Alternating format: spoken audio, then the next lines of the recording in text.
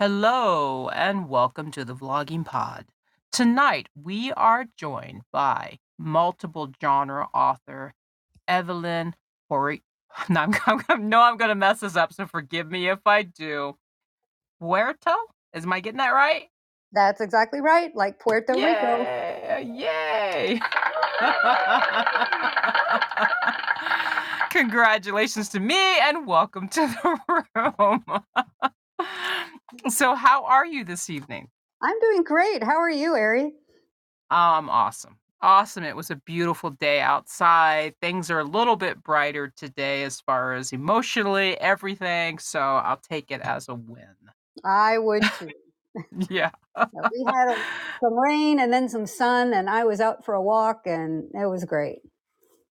Yeah, I love those days. I mean, it's just like a fresh new start. So, oh, I need to start my timer. That would help too. Here I am getting ready to go right into the interview, and I didn't even start my timer. We're going to go ahead and push the button. That'll be the little ding you hear there. I'm going to start this right off. um, kind of on a deeper tone than my Okay. usual interviews by asking you to speak to us on the 348-page work published in 2010 called Beyond the Rapids. Tell us about this book. Oh my. Yeah, that was my first book, and it came about. I had been a missionary in Russia, and every year I would go down to Ukraine and meet some people I knew from my church in St. Louis, and we would do a medical clinic and a children's camp and all kinds of things. And we met this very fascinating family. The father had been a Baptist pastor during the Soviet Union, and the whole family had been persecuted for their faith. And they had all kinds of amazing stories. When I returned Wow. to, yeah, it was incredible. Anyway, when I returned to the States, a woman who had been in Ukraine cornered me and said, "You need to write a book about this family." And I said, "No, thank you. I'm not a writer." And she said, "Oh, but you know the people, you know the culture, you know the language, and you can write it in a way that Americans will understand." And I finally agreed to do it. And I'm really glad that I did because I found their stories so inspirational and so encouraging. And part of their philosophy was looking beyond the problems. You look beyond the rapids to God, and that's what helped them through all of the horrible things they suffered. Right. I think that it weighed on me a lot reading it, especially with Ukraine going on a year now at Yeah. war. So when I saw that, I was like, "Wow, that has to be monumental for you now to have written the book and then stand back and see what's happening now." It's hard. I have friends on both sides, and it's very difficult to talk to my Russian friends. I mean, a lot of them are not in favor of this, what's going on, and then the Ukrainians that I am in touch with, just what they are suffering is horrible. And I hear the news and I think, oh, I was there, or all those children that came to the children's camps in the 90s, they're now 20, 30 years older. Are they the ones fighting the war? I mean, what has happened to all these people we knew? It's heartbreaking. It is. I mean, like I said, when I read what that you had written such a book, and I was like, it just really touched me, especially, so it's all over the news because it's just reaching the year mark. Yeah, So, I could only imagine what it's like for you to sit back and see that. So, it's just extremely heartbroken. I would be on both sides of that. I don't even have any words for it. You can hear how I'm tongue-tied just on that alone. And I wasn't even there, but just emotionally, to see those pictures, and war is never a good thing. no, it never is. And then, yeah, and it has brought it home to me to look at some of those places, and I've seen some buildings, and I'm thinking, oh, I was there, or I was in that building, and it's it's it's just mind blowing. It really rocks your world when you see things Yeah. like that. Right, but what an epic piece for you to first start your writing on.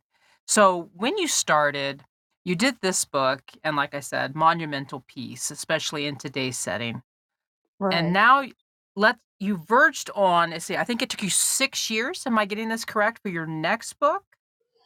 Just about. I decided after writing that first book, well, I really enjoy the writing process. But the problem with writing a memoir is you kind of have to stick to the facts.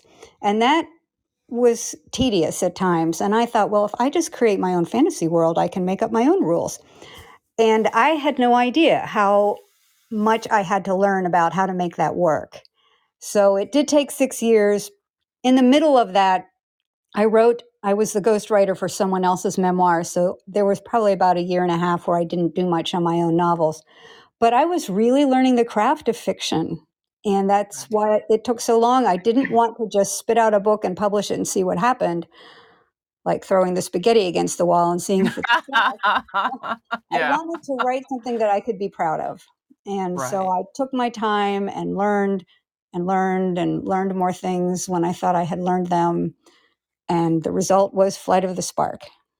right. I was just gonna introduce that, so thank you for doing so. Um, that was your first tell me though, did you find going on this journey from your first to the second, and you said you had another memoir that you wrote in the year Mhm. for somebody else.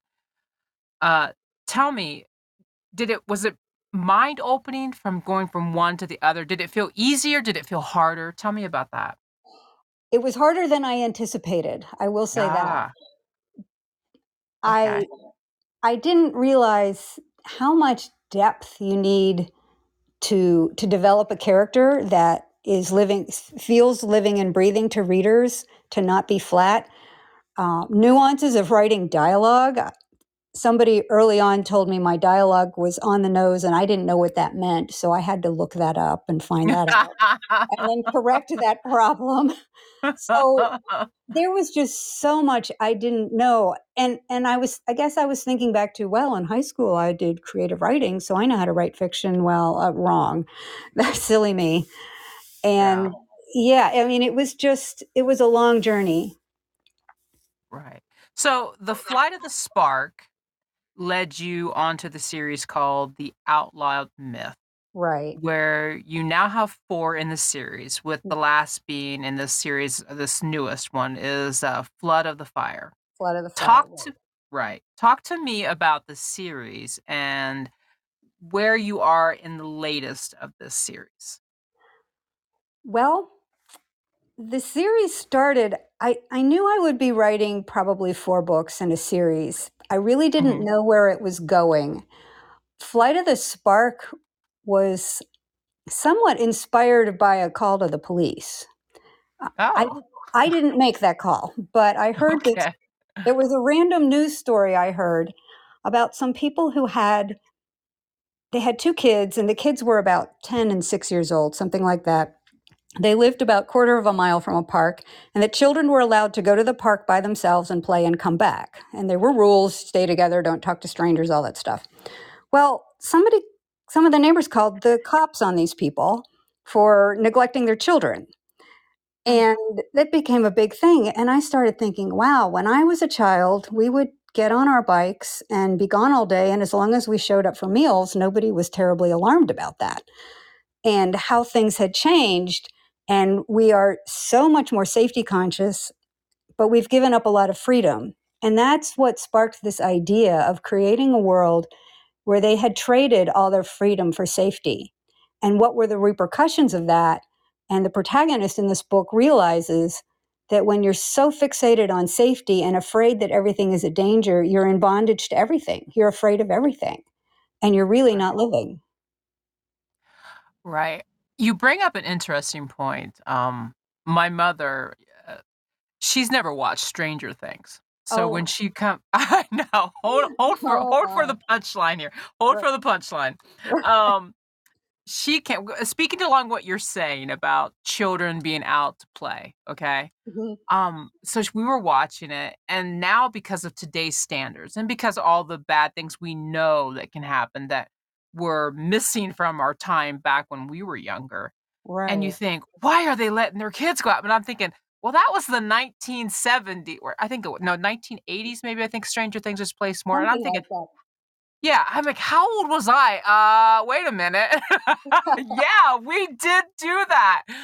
And, because when the kid's out there riding their bike and they're going home and it's getting dusk, and I'm like, "Oh my gosh, why isn't she picking these kids up?" And I'm thinking, "Holy crap, that's what we did. That is That's what right. we did."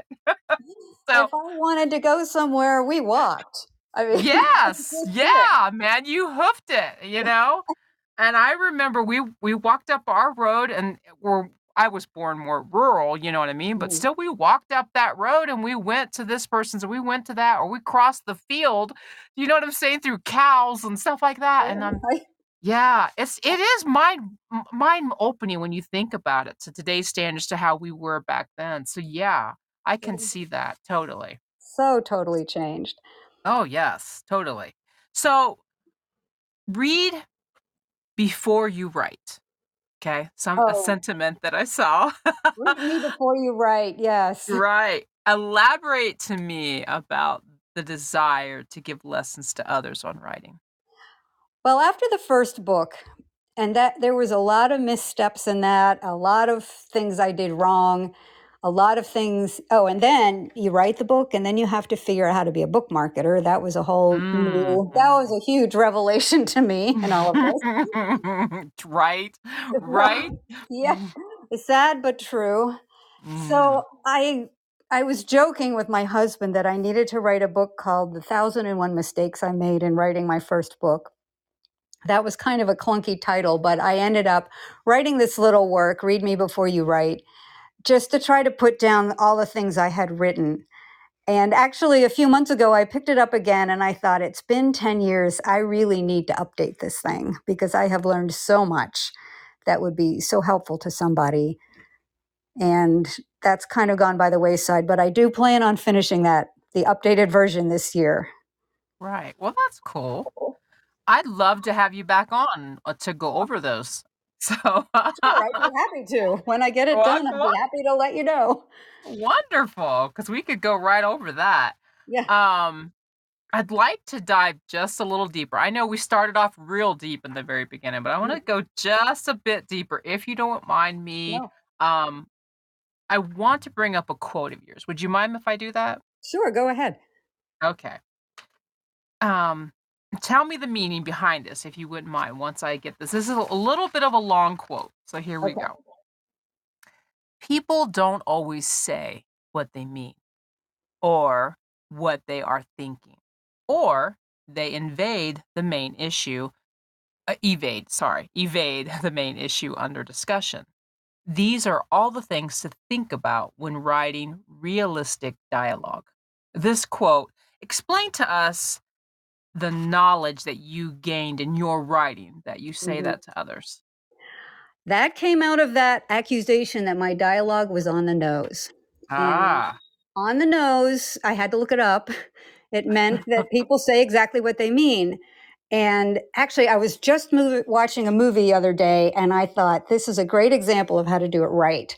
So the most people, when we talk, we don't say the whole exact thought. Like nobody's going to say, "Let's go to the George Washington Memorial Park, founded in 1982, that's on Maple Street." If you're saying that to your friend, you're going to say, "Let's go to Washington Park." You leave out all right. that other stuff. But I've read in a lot of people's work all that detail. So this movie I saw was called Knives Out. It has Jamie Lee Curtis in it. And she's being interviewed by the police because there was a suspicious death. And she does not want to have anything to do with them. And she's sitting there drumming her fingers, and the police thank her for her time. And she says, "It was delightful." But when you look at her face and you hear her tone, you know she means it was totally boring for me. Mhm. She's not saying her words, and what she really means are two different things. And so the way to really write natural sounding dialogue is to pick up on that tendency we have to not exactly say what we mean, or we use a lot of verbal shortcuts that um, that an insider would understand, but somehow we have to make the reader an insider too, so that they understand what's going on. Right. Hmm. So, as we have spoken about dialogue, Mhm. Yeah. I you like my lead in there? Okay. Yes, very, very, very slick. I like it. Thank you, thank you. I also read that you prefer to use action beats as much as you can to avoid Mhm. dialogue. So tell me about how that works for you. I mean, how does that work for you when you do that, when you make those into your possible into your to overload the dialogue? Well, I'm trying to avoid the dialogue tags more than Okay. the words, but also, yes, to show the emotion behind what the person is saying, and that is something I am really struggling to master. And as I go back and look at some of my work, I think, boy, there's an action beat there where she brushes her hair back, but I could have used something better that would have been more specific to how she's feeling, or fit in more with what's going on in the scene, like she's putting on her clothes or she is cooking something, just to make it more real. But yeah, those action beats, that's something I'm really struggling with, to make it really an addition to the writing, to enhance the writing. Okay, for those who don't understand, explain the tags so that Oh, those who don't know what you're meaning. okay. So dialogue tags, that's like the he said, she said, and some people get very elaborate with the he whispered and the she announced and all of that. Mhm. But it seems to me it's a better practice to not to use as few of those as possible, or to stick to the he said, she said, just so that the reader, because when you say something like he said angrily, you're telling the reader what they're feeling instead of helping the reader feel it for themselves through the Right. person's actions or what they're saying.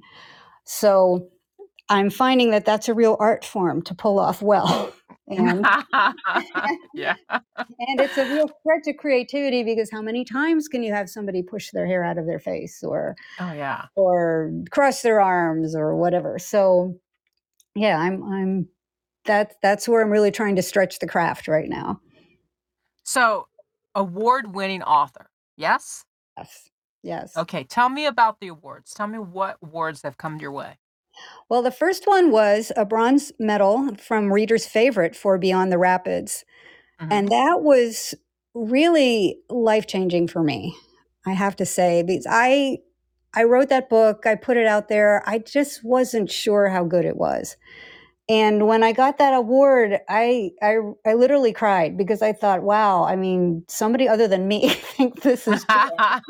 And somebody who compares a lot of books. So that was when I decided maybe I should pursue this writing thing and do it more, because at least somebody thinks I do it well.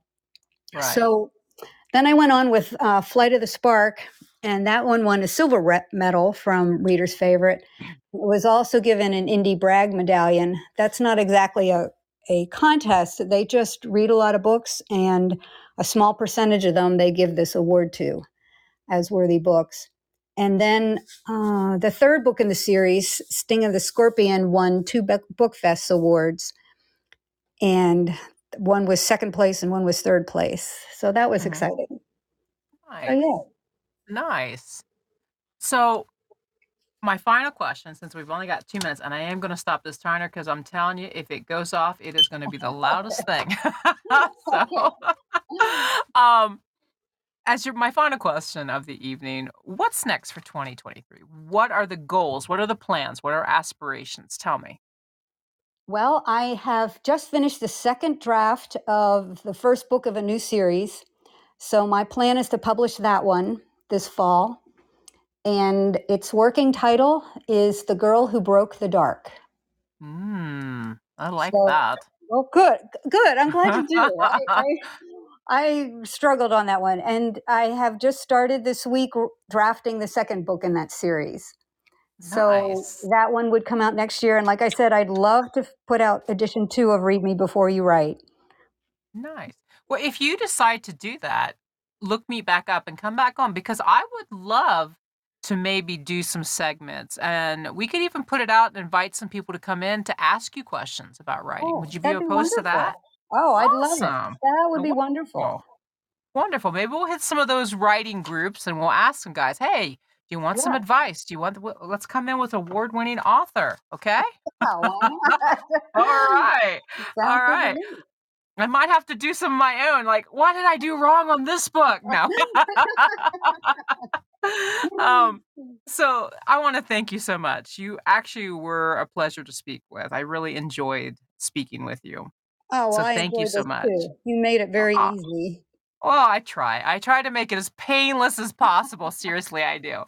Some people get scared because I like to do research, but I like to make it just like having a conversation with a friend. So I try to Mhm. make it as easy as possible. Well, I think you succeeded. Well, thank you so much. Come back anytime. I really would love to have you on, and we could make it work. I promise. Okay. Oh. Thank you so much to our listeners once again. Guys, now today is our 80th podcast. So thank you so much for staying tuned. Again, we're still over 1.8K times. I'm always astounded by how many downloads we're still getting. So thank you so much for coming in and listening. Until next time, bye bye for now.